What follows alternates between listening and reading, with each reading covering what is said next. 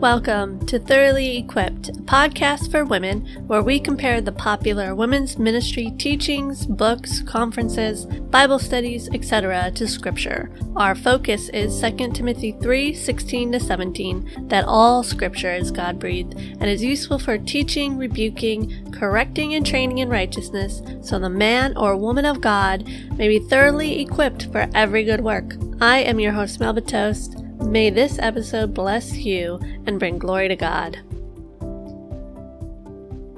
Hello, ladies. Thank you for tuning in today. If you are new to the podcast, I welcome you.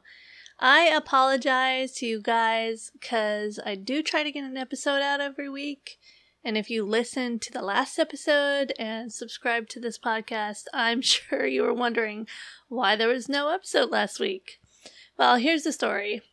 So I had season 2 all planned out, what books and female teachers I was going to look into. I had just finished up my notes with Rachel Hollis's book, Girl Stop Apologizing, researching her business and social influence, when on my Facebook feed, I got the promo clip for the IF Gathering. Now, I had critiqued a Bible study by Jennie Allen, the visioncaster of IF, and Lysa TerKeurst, a popular speaker at IF, as well as having read articles by other discerning women about this conference and the speakers of it. So, of course, this piqued my interest. I decided then to purchase tickets for the 2022 conference, but later realized that I had access to previous conferences. So I started watching 2021 sessions as I waited for 2022 to occur. And immediately I was concerned. There were two things I was concerned about. One, the incorporation of psychotherapists or trauma counselors, which brought in a lot of talk on identity and victimhood.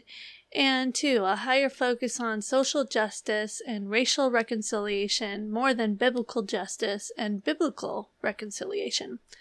I was curious to know if this was how the typical conference went. So I decided to check out the years before 2021 and found that no, it wasn't always like this. And that is how I went down this rabbit hole. Once in the rabbit hole, I decided, well, if I'm going to critique this conference, I am going to be as thorough as my brain will allow. But to be thorough, it's going to take time, and I'm going to have to chuck my plans for season 2 out the window. Well, not all my plans, but some. So, ladies, for this thorough examination of this conference, I need more time to listen to all of the conference sessions from the last couple of years and research the speakers as well. With all that said, I just want to thank you for your patience ahead of time and mention that for doing this study, I will work on releasing an episode about every other week as I am researching, listening to sessions, diving into Scripture, and learning how to edit and produce a podcast critiquing actual audio video instead of a book. That is a lot more work than I thought it was going to be. Anyways, on to my introduction for this episode. So, in the first episode of this critique series, I looked at the purpose of IF Gathering as a ministry. We looked at what discipleship is and what is the purpose of discipleship. In the next episode, I will present research in regards to the ministries of the most popular reoccurring speakers of the IF Gathering conferences. I also want to provide you with a sort of litmus test in determining if those women willingly put themselves under the authority of the Scriptures which they claim to teach. And one of these questions for the litmus test is the question of her submission to Scripture's clear instruction on preaching over men in the gathering of the church to worship and receive the living Word of God. So today I want to dive into this a bit deeper. But before we get into Scripture on female pastors or females preaching to a mixed gender congregation, we must first wrestle with what we believe about Scripture. If Scripture is not inerrant and not sufficient, then man will look towards other authoritative texts and ideas to equip them for their ideas or worldviews, philosophies, and truths. So let's look at the authority of Scripture first. The authority of Scripture. Where does it come from? How did it come about? How did the Old Testament and New Testament come about? And what does Jesus say about Scripture? What does Jesus say about the apostles and their testimonies? So Scripture is composed of writings of men, directed by the Holy Spirit, and written by the will of God. And 2 Peter 1:19-21 states that we have the prophetic word more fully confirmed, to which you would do well to pay attention, as to a lamp shining in a dark place until the day dawns and the morning star rises in your hearts. Knowing this, first of all, that no prophecy of Scripture comes from someone's own interpretation. For no prophecy was ever produced by the will of man, but men spoke from God as they were carried along by the Holy Spirit. So when we open up the Scriptures, we open up a book that was penned by men carried along by the Holy Spirit. They are God's very words. Now, are men still carried around by the Holy Spirit like they were in the Old Testament period? How has God chosen to speak to us now that the Messiah has come? So in Hebrews 1:1-2, we have the answer.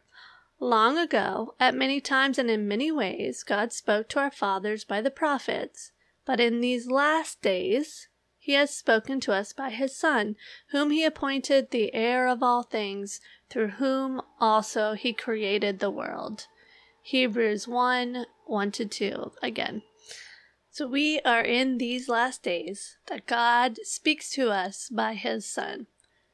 And it is this Son of God who chose men in the New Testament period to record his life and teachings.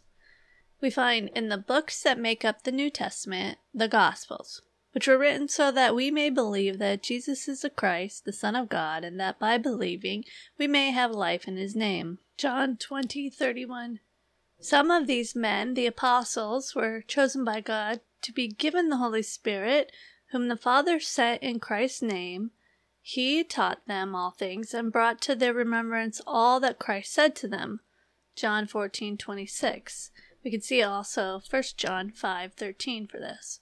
These remembrances are found in the New Testament.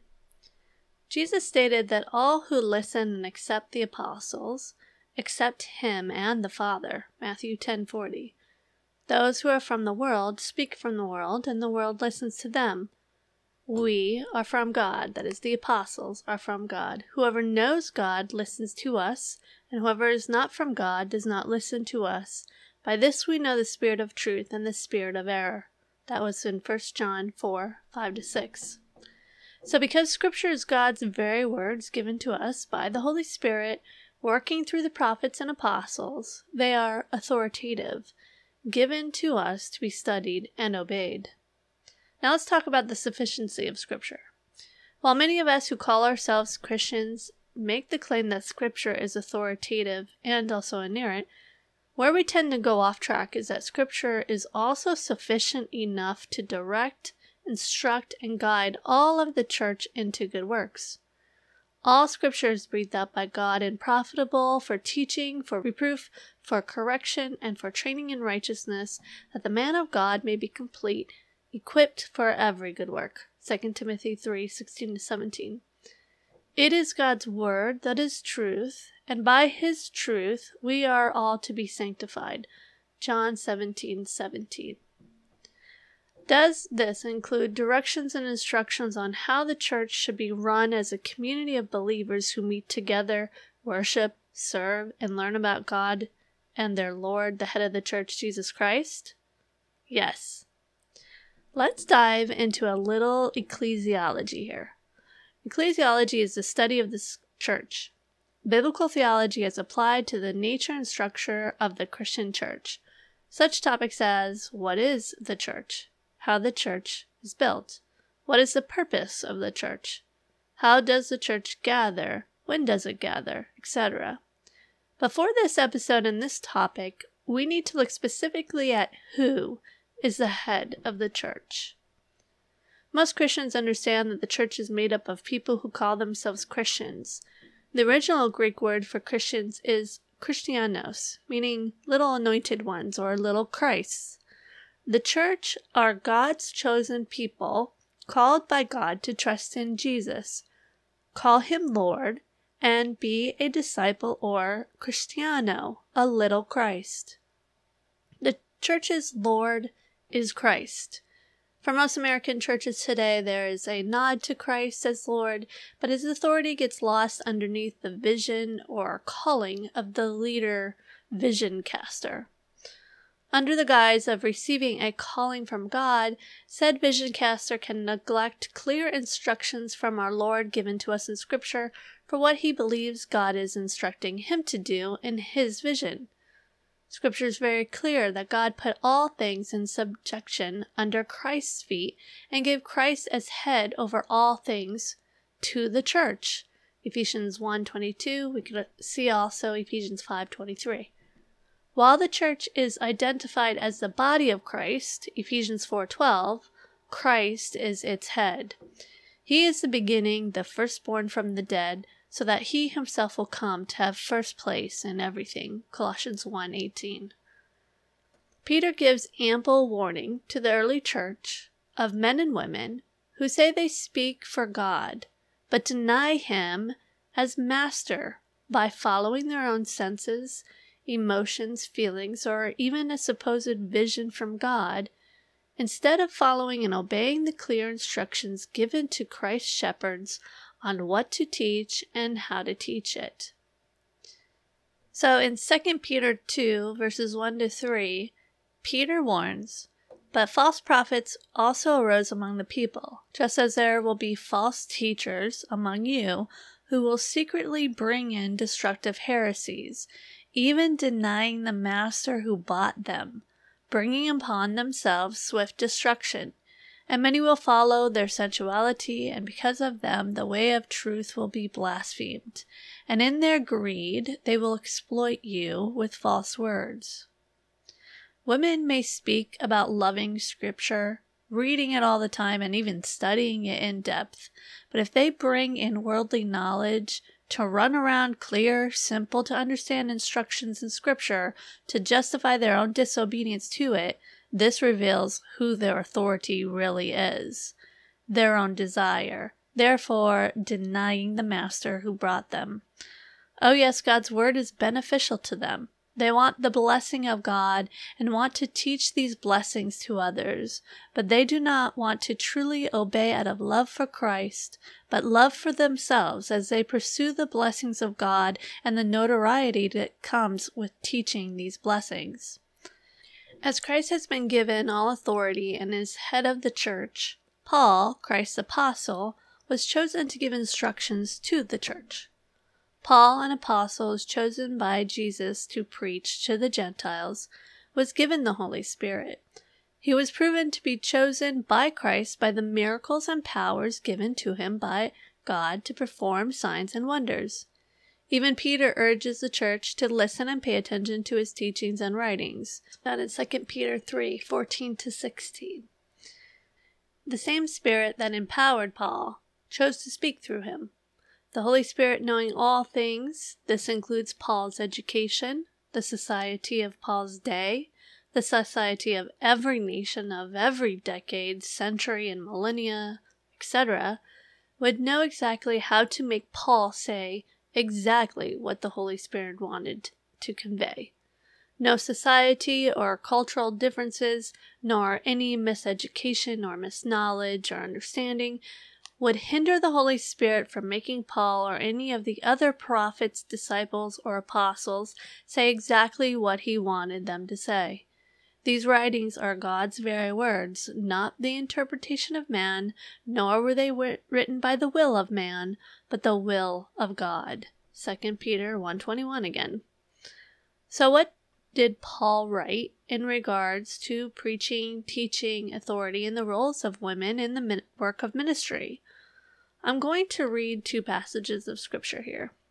1 Timothy 1, verses 3 to chapter 2, verses 7, and 1 Corinthians 14, 33-35.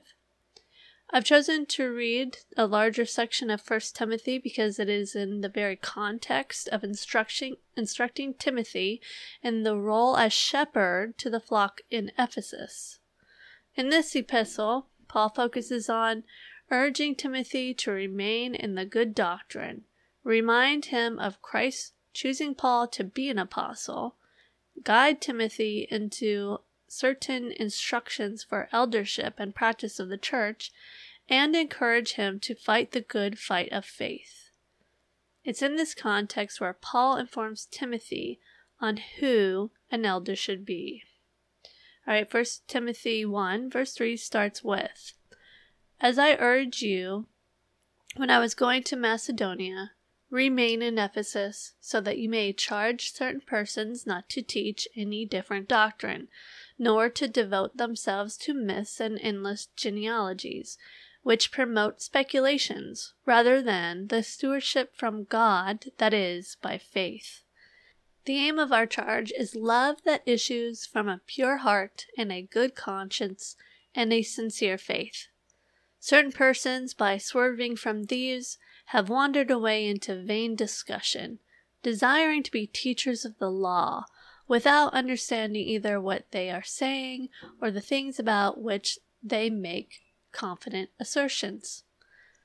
Now we know that the law is good, if one uses it lawfully, understanding this, that the law is not laid down for the just, but for the lawless and disobedient, for the ungodly and sinners, for the unholy and profane, for those who strike their fathers and mothers, for murderers, sexually immoral, men who practice homosexuality, enslavers, liars, perjurers, and whatever else is contrary to sound doctrine, in accordance with the gospel of the glory of the blessed God, with which I have been entrusted. Okay, so Paul gets right to instructing Timothy to charge certain persons not to teach any other doctrine than what he was taught. Let's look at where Paul goes next now. "I thank him who has given me strength, Christ Jesus our Lord, because he judged me faithful, appointing me to his service. Though formerly I was a blasphemer, persecutor, and insolent opponent, but I received mercy because I had acted ignorantly in unbelief, and the grace of our Lord overflowed for me with the faith and love that are in Christ Jesus.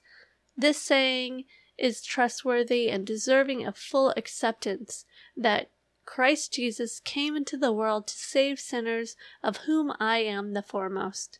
But I received mercy for this reason, that in me, as the foremost, Jesus Christ might display his perfect patience as an example to those who were to believe in him for eternal life. To the King of the ages, immortal, invisible, the only God, to be honor and glory forever and ever. Amen. This charge I entrust to you, Timothy, my child, in accordance with the prophecies previously made about you, that by them you may wage the good warfare, holding faith and a good conscience. By rejecting this, some have made shipwreck of their faith, among whom are Hymenaeus and Alexander, who I have handed over to Satan, that they may learn not to blaspheme." Okay. So Paul, after instructing Timothy to charge other teachers to teach only what was sound doctrine, Paul explains first that it was Christ that chose Paul for the very task of giving this doctrine to the Gentiles, and then goes into what this good doctrine is, that Christ came into the world to save sinners, from whom Paul was an example to all the world, him being the chief sinner. A side note here, I absolutely love this part of the passage.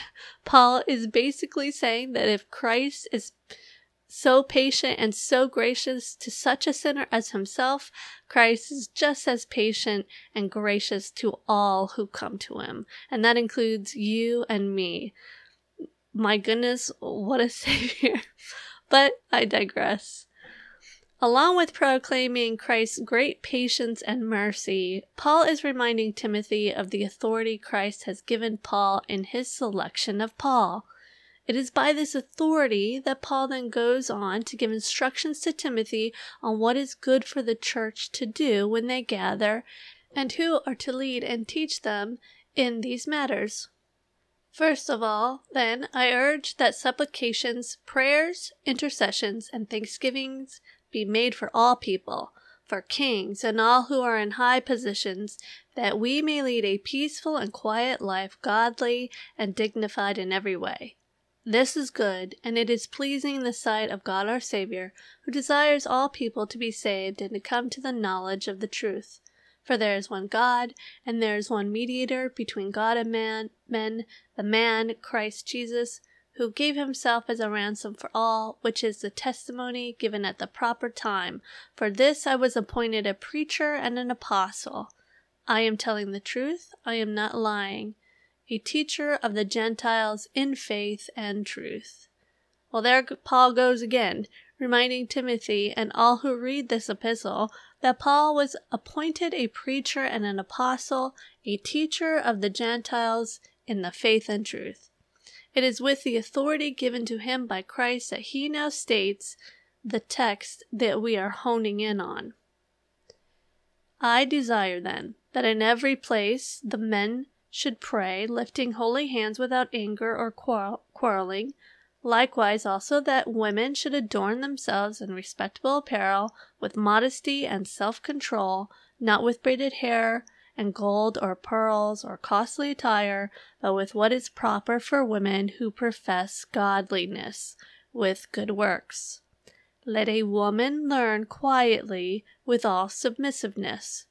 I do not permit a woman to teach or to exercise authority over a man. Rather, she is to remain quiet. For Adam was formed first, then Eve. And Adam was not deceived, but the woman was deceived and became a transgressor. So, not only does Paul have authority to instruct Timothy on what is good doctrine, he has the authority to direct the church in what is to be done when they gather to worship and who is to be leading the church in worship. But like good old Paul, he gives us a reason why women are to remain quiet, and that is because of creation. Paul's argument against women having authority over men is rooted in creation, that man was created first. Notice also that Paul reminds the reader that the woman was deceived, and that Adam was not. We must also take note that while it was the woman who was deceived and Adam that was not, yet Adam is identified as the one whom the curse of sin is passed on and to which the whole world was subjected to death. Romans 5:12. The responsibility and authority over the earth to work it and keep it was given to Adam, along with God's first command to not eat of the tree of knowledge and evil. These were given to Adam before Eve was created. He, by being created first and by being given the instructions of God, was given authority to instruct Eve unto these things. And Eve was created to be Adam's helper in accomplishing that which God instructed. When we understand this, we then understand why death comes from Adam's sin and not Eve's. So Adam not only had authority and was the federal head as he represented all of humanity, he was a type of Christ who would be the federal head of all who are chosen, the church. 1 Corinthians 15:22 and 45, and Romans 5:12-17. Headship is at the heart of the way God instituted authority and order in creation. We see it in Genesis, in Exodus, as he chose Moses as his prophet and chose from the line of Levi those who would be priests of his temple. We see it in all of the historical records of Israel as kings were men. And we see God continuing his choosing of men to hold authority in his church as he, Christ, chose 12 disciples who would go on to become apostles. These apostles, understanding headship, would then choose men from among their disciples to become elders, and that is exactly what we see in this epistle. After pointing out that Adam was created first and that Eve was deceived, Paul goes right into what Timothy should be looking for in choosing an overseer or an elder of the church. And they are all chosen from men. I'm going to make another note here. Paul, writing under the will of God by the Holy Spirit, uses creation as his argument for headship in the church. Now, the Holy Spirit would not allow any scriptural writer to misunderstand or misinterpret the Old Testament, as he would not allow a lie or misunderstanding, because the Holy Spirit cannot lie or mislead in any way. If we say that women can be pastors, elders, or hold any position of authority over men within the church, because these passages prohibiting female authority were only written to protect cultural norms at Paul's time, we then imply that the Holy Spirit intended to teach something that would end. This contradicts the Holy Spirit's teachings that the instructions given by Paul were rules given to all the churches. 1 Corinthians 14:33-35. And this is the verse that we're going to look at next. As in all the churches of the saints, the woman should keep silent in the churches, for they are not permitted to speak, but should be in submission, as the law also says. If there is anything they desire to learn, let them ask their husbands at home, for it is shameful for a woman to speak in church. Now there are several things of note in regards to this passage. 1. That this is in the context of a letter written to the Corinthians correcting certain practices or traditions, as he calls them, that the Corinthians were abusing. In chapter 11, it was head coverings, where Paul wanted to correct this practice as it was an outward symbol of an inward truth, and the Lord's Supper as people were partaking of it without first discerning or judging themselves. For one who partakes of the supper is to do it in remembrance of Christ and in proclamation of the Lord's death. Now, continuing in this correctional manner, in chapter 12, Paul directs the Corinthians into correct usage of the spiritual gifts, instructing them that love is at the heart of all spiritual gifts. In this love, Paul instructs the people that if they are to speak in tongues, they are to have an interpreter, and that those who prophesy do it one by one, and are to be judged by the other prophets, for the spirit of prophets are subject to prophets. It is in this context that Paul gives the prohibition against women speaking in the church. Women are not to bring a judgment or weigh what is said upon the prophecies given, but are to learn with submission. If the spirit of prophecy came upon a woman in the church, she might speak, but to expound upon the prophecy, teach or exegete it, she was to remain quiet and submit herself to elders who would judge or weigh what is said. 2. This passage states that woman should be in submission as the law also says, referencing the law or Torah, which describes the institution of headship with God's creation of Adam and Eve. The fact that Adam was created first and given the authority to name God's creation as well as work the land gives clear evidence to headship. And as Eve was created not only after Adam, from Adam, and was named by Adam, she was created for Adam to be a willing helper, equal and fit for him. It is in this nature that the law of headship and submission is displayed. 3. Notice where in both the 1 Timothy and the 1 Corinthians passage that it says it's shameful for a woman to speak. The church. We have several instances of women prophesying outside of the church, as in the case of Anna, even instances of women helping men in correct teaching, as in the case of Priscilla.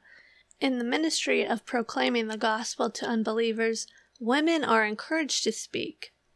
It is because the church is separate from the world and is the gathering of believers who devote themselves to the apostles' teachings, Acts 2:42, that the authoritative roles of teaching and preaching on these things are reserved for men. In Ephesians 4:11-16 we read that the Lord gives the apostles, the prophets, the evangelists, the shepherds, and teachers to equip the saints for the work of ministry, for building up the body of Christ, until we all attain to the unity of the faith and of the knowledge of the Son of God, to mature manhood, to the measure of the stature of the fullness of Christ, so that we may no longer be children tossed to and fro by the waves and carried about by every wind of doctrine, by human cunning, by craftiness and deceitful schemes. Rather, speaking the truth in love, we are to grow up in every way unto Him who is the head, unto Christ, from whom the whole body, joined and held together by every joint with which it is equipped, when each part is working properly, makes the body grow so that it builds itself up in love. The authority given to men who fulfill these roles is for the building up of God's people to become like Christ, and speaking the truth in love, we grow in every way unto Christ. When the church body is working properly in the roles given to it, it grows, building itself up in love. This is why women should learn quietly with all submissiveness, 1 Timothy 2:11, because in so doing they are being built up unto maturity and becoming more and more like Christ. Since the admonition against women speaking in ways that teach and hold authority in the church is rooted in creation and the law, that in choosing to reject this prohibition, a woman would not merely be misunderstanding God's word, but would be sinning against God. This is something we don't think about a lot. I think in most discussions in regards to women teaching and holding authority within the church gathering, we talk as if this is a secondary issue, one where one comes to Scripture based on how they interpret it. Yet Paul is specific to mention the law here. Michelle Leslie, from a blog post titled Women Preaching, It's Not a Secondary Doctrinal Issue, on her website michelleleslie.com states, quote, "Women serving as pastors, women preaching, women teaching men scripture in the church, and women exercising authority over men in the church is not a secondary issue, nor is it a primary or tertiary one. It does not belong in the category of doctrine in the same way baptism and eschatology do. It belongs in the category of sin, in the same way murder, gossip, and adultery do. Let's take a look at the reasons for this. Secondary and tertiary doctrines can be open, to varying degrees, to biblical interpretation. Every stripe of non-heretical, eschatological thought can provide you with chapter and verse passages that can, depending on the angle from which you approach the subject, be biblically plausible and scripturally supported. There is no biblical support for anything God prohibits. No one can cite a properly handled, in-context Bible verse in which God says, it's okay to commit adultery, or women are allowed to preach. There can be multiple views on a secondary or tertiary issue that can all be considered biblical, but there can only be one view of sin that is biblical. Differing beliefs on secondary and tertiary issues are not born of disobedience and rebellion towards God. Usually it's quite the opposite.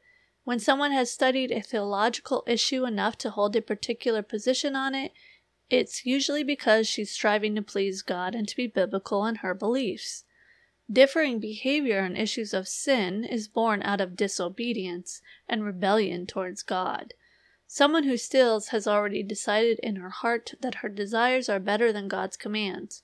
A woman who knowingly holds improper authority over men in her church is doing so because she has already decided to defy God's clear commands against such." End quote.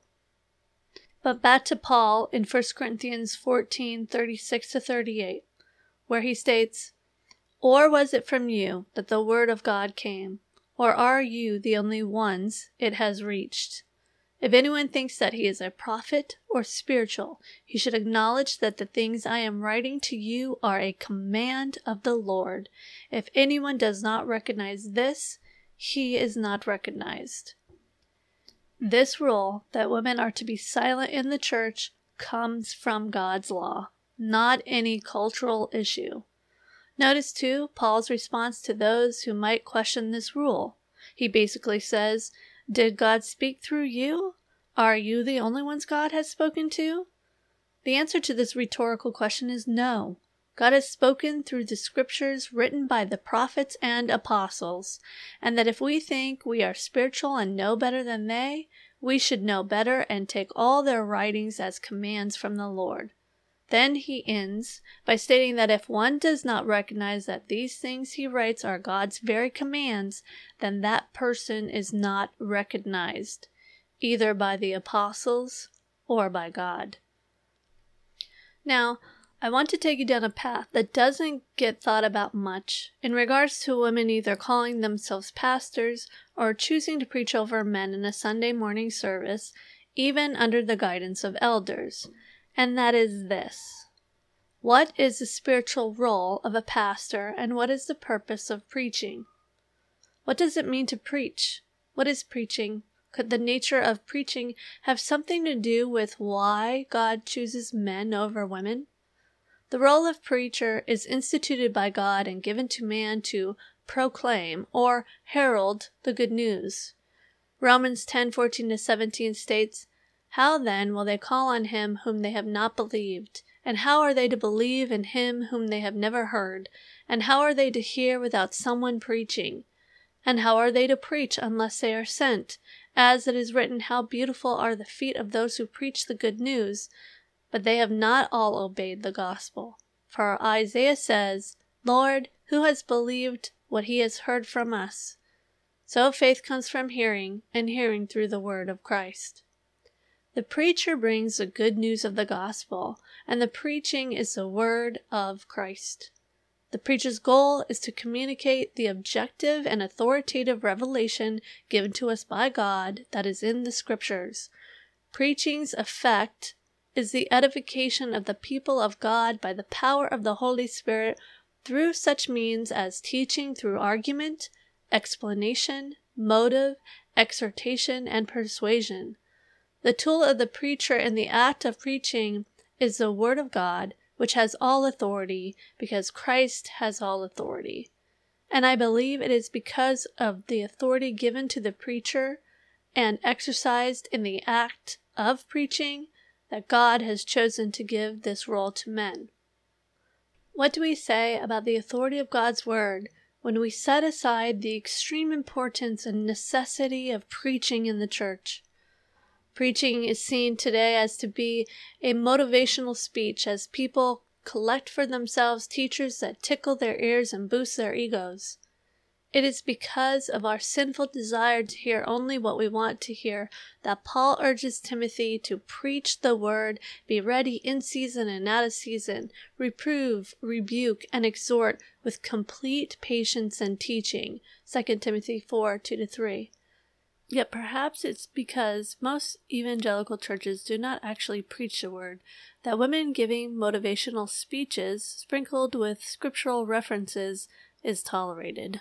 If we not only held up God's word as authoritative and sufficient, but that it also should be preached in our gatherings, we would not give up the pulpit to watered-down messages given by women. The Holy Spirit is quite clear on what He has given us in Scripture. Women are not to teach or hold authority over men within the gathering of God's people. Now, would this same Holy Spirit who inspired Paul to write that women are not to teach or hold authority over men in the church gathering actually inspire or call women to go against this directive? To be a woman and make the claim that preaching to men is a calling given to them by God is to contradict His written word. Any woman who claims this should give us pause to consider and judge whether she is willing to submit to God's word. If she refuses, then we have no need to put ourselves under her teachings. So what does this mean for us ladies? Well, 1, it means that we guard who we listen to when it comes to teaching God's word. And 2, it means that we can identify the willingness of a female teacher to submit to God's word by looking at whether she rejects the clear instruction given to women in their roles in the church gatherings. 3, it means we take seriously the Word of God in our spiritual act of worship in placing ourselves under men who preach God's Word, and place ourselves under women who honor the God-given roles, and teach women to obey these instructions as well as all the other good doctrines and teachings found in Scripture that will encourage you to love husbands and children, be self-controlled, pure, working at home, kind and submissive to husbands, so that the word of God will not be reviled. Titus 2:3-5. And 4, if you're like me, who at one time was in ignorance of this, nor spent much time thinking about it. Or maybe you are one who saw no problem with female pastors, or you even attend a church that has a female pastor. Perhaps God has brought you to this episode to cause you to dive into His Word, because that's what I pray you do. Go to God's Word and see if I handled the passages correctly and in context. Wrestle with it yourselves, with a willing heart to be corrected, should you be unsubmissive to it in any way. For God is a good God who will grant wisdom. For if any of you lacks wisdom, you should ask God, who gives generously to all without finding fault, and it will be given to you. James 1:5. So, conclusion. Scripture is clear on who is to be preached and who is to exercise the authoritative role of teaching the Word of God to the church congregation at a Sunday service. It is very clear that that role is to be performed by a man, and that if any of these female speakers reject this instruction, they are not willingly putting themselves under Christ's authority and therefore are not qualified to teach women. So ladies, as we move forward in critiquing the If Gathering speakers in the next episode, I will be giving you a litmus test in determining whether these women were called by God to teach and train His women. It was necessary to tackle this issue before we look at the speakers so that you can see what type of teachers Jennie Allen invites to speak at the conference. But until next time, I pray that this episode has helped you trust in the Scripture more as we have looked at its authority, its sufficiency, Paul's calling to apostleship, the Holy Spirit's guiding of Paul into instruction to all the churches, and God's calling of faithful men to be given authority by our Good Shepherd to guide the flock into all knowledge and understanding, building up and edifying His people through the simplicity of preaching. I pray you are in His Word.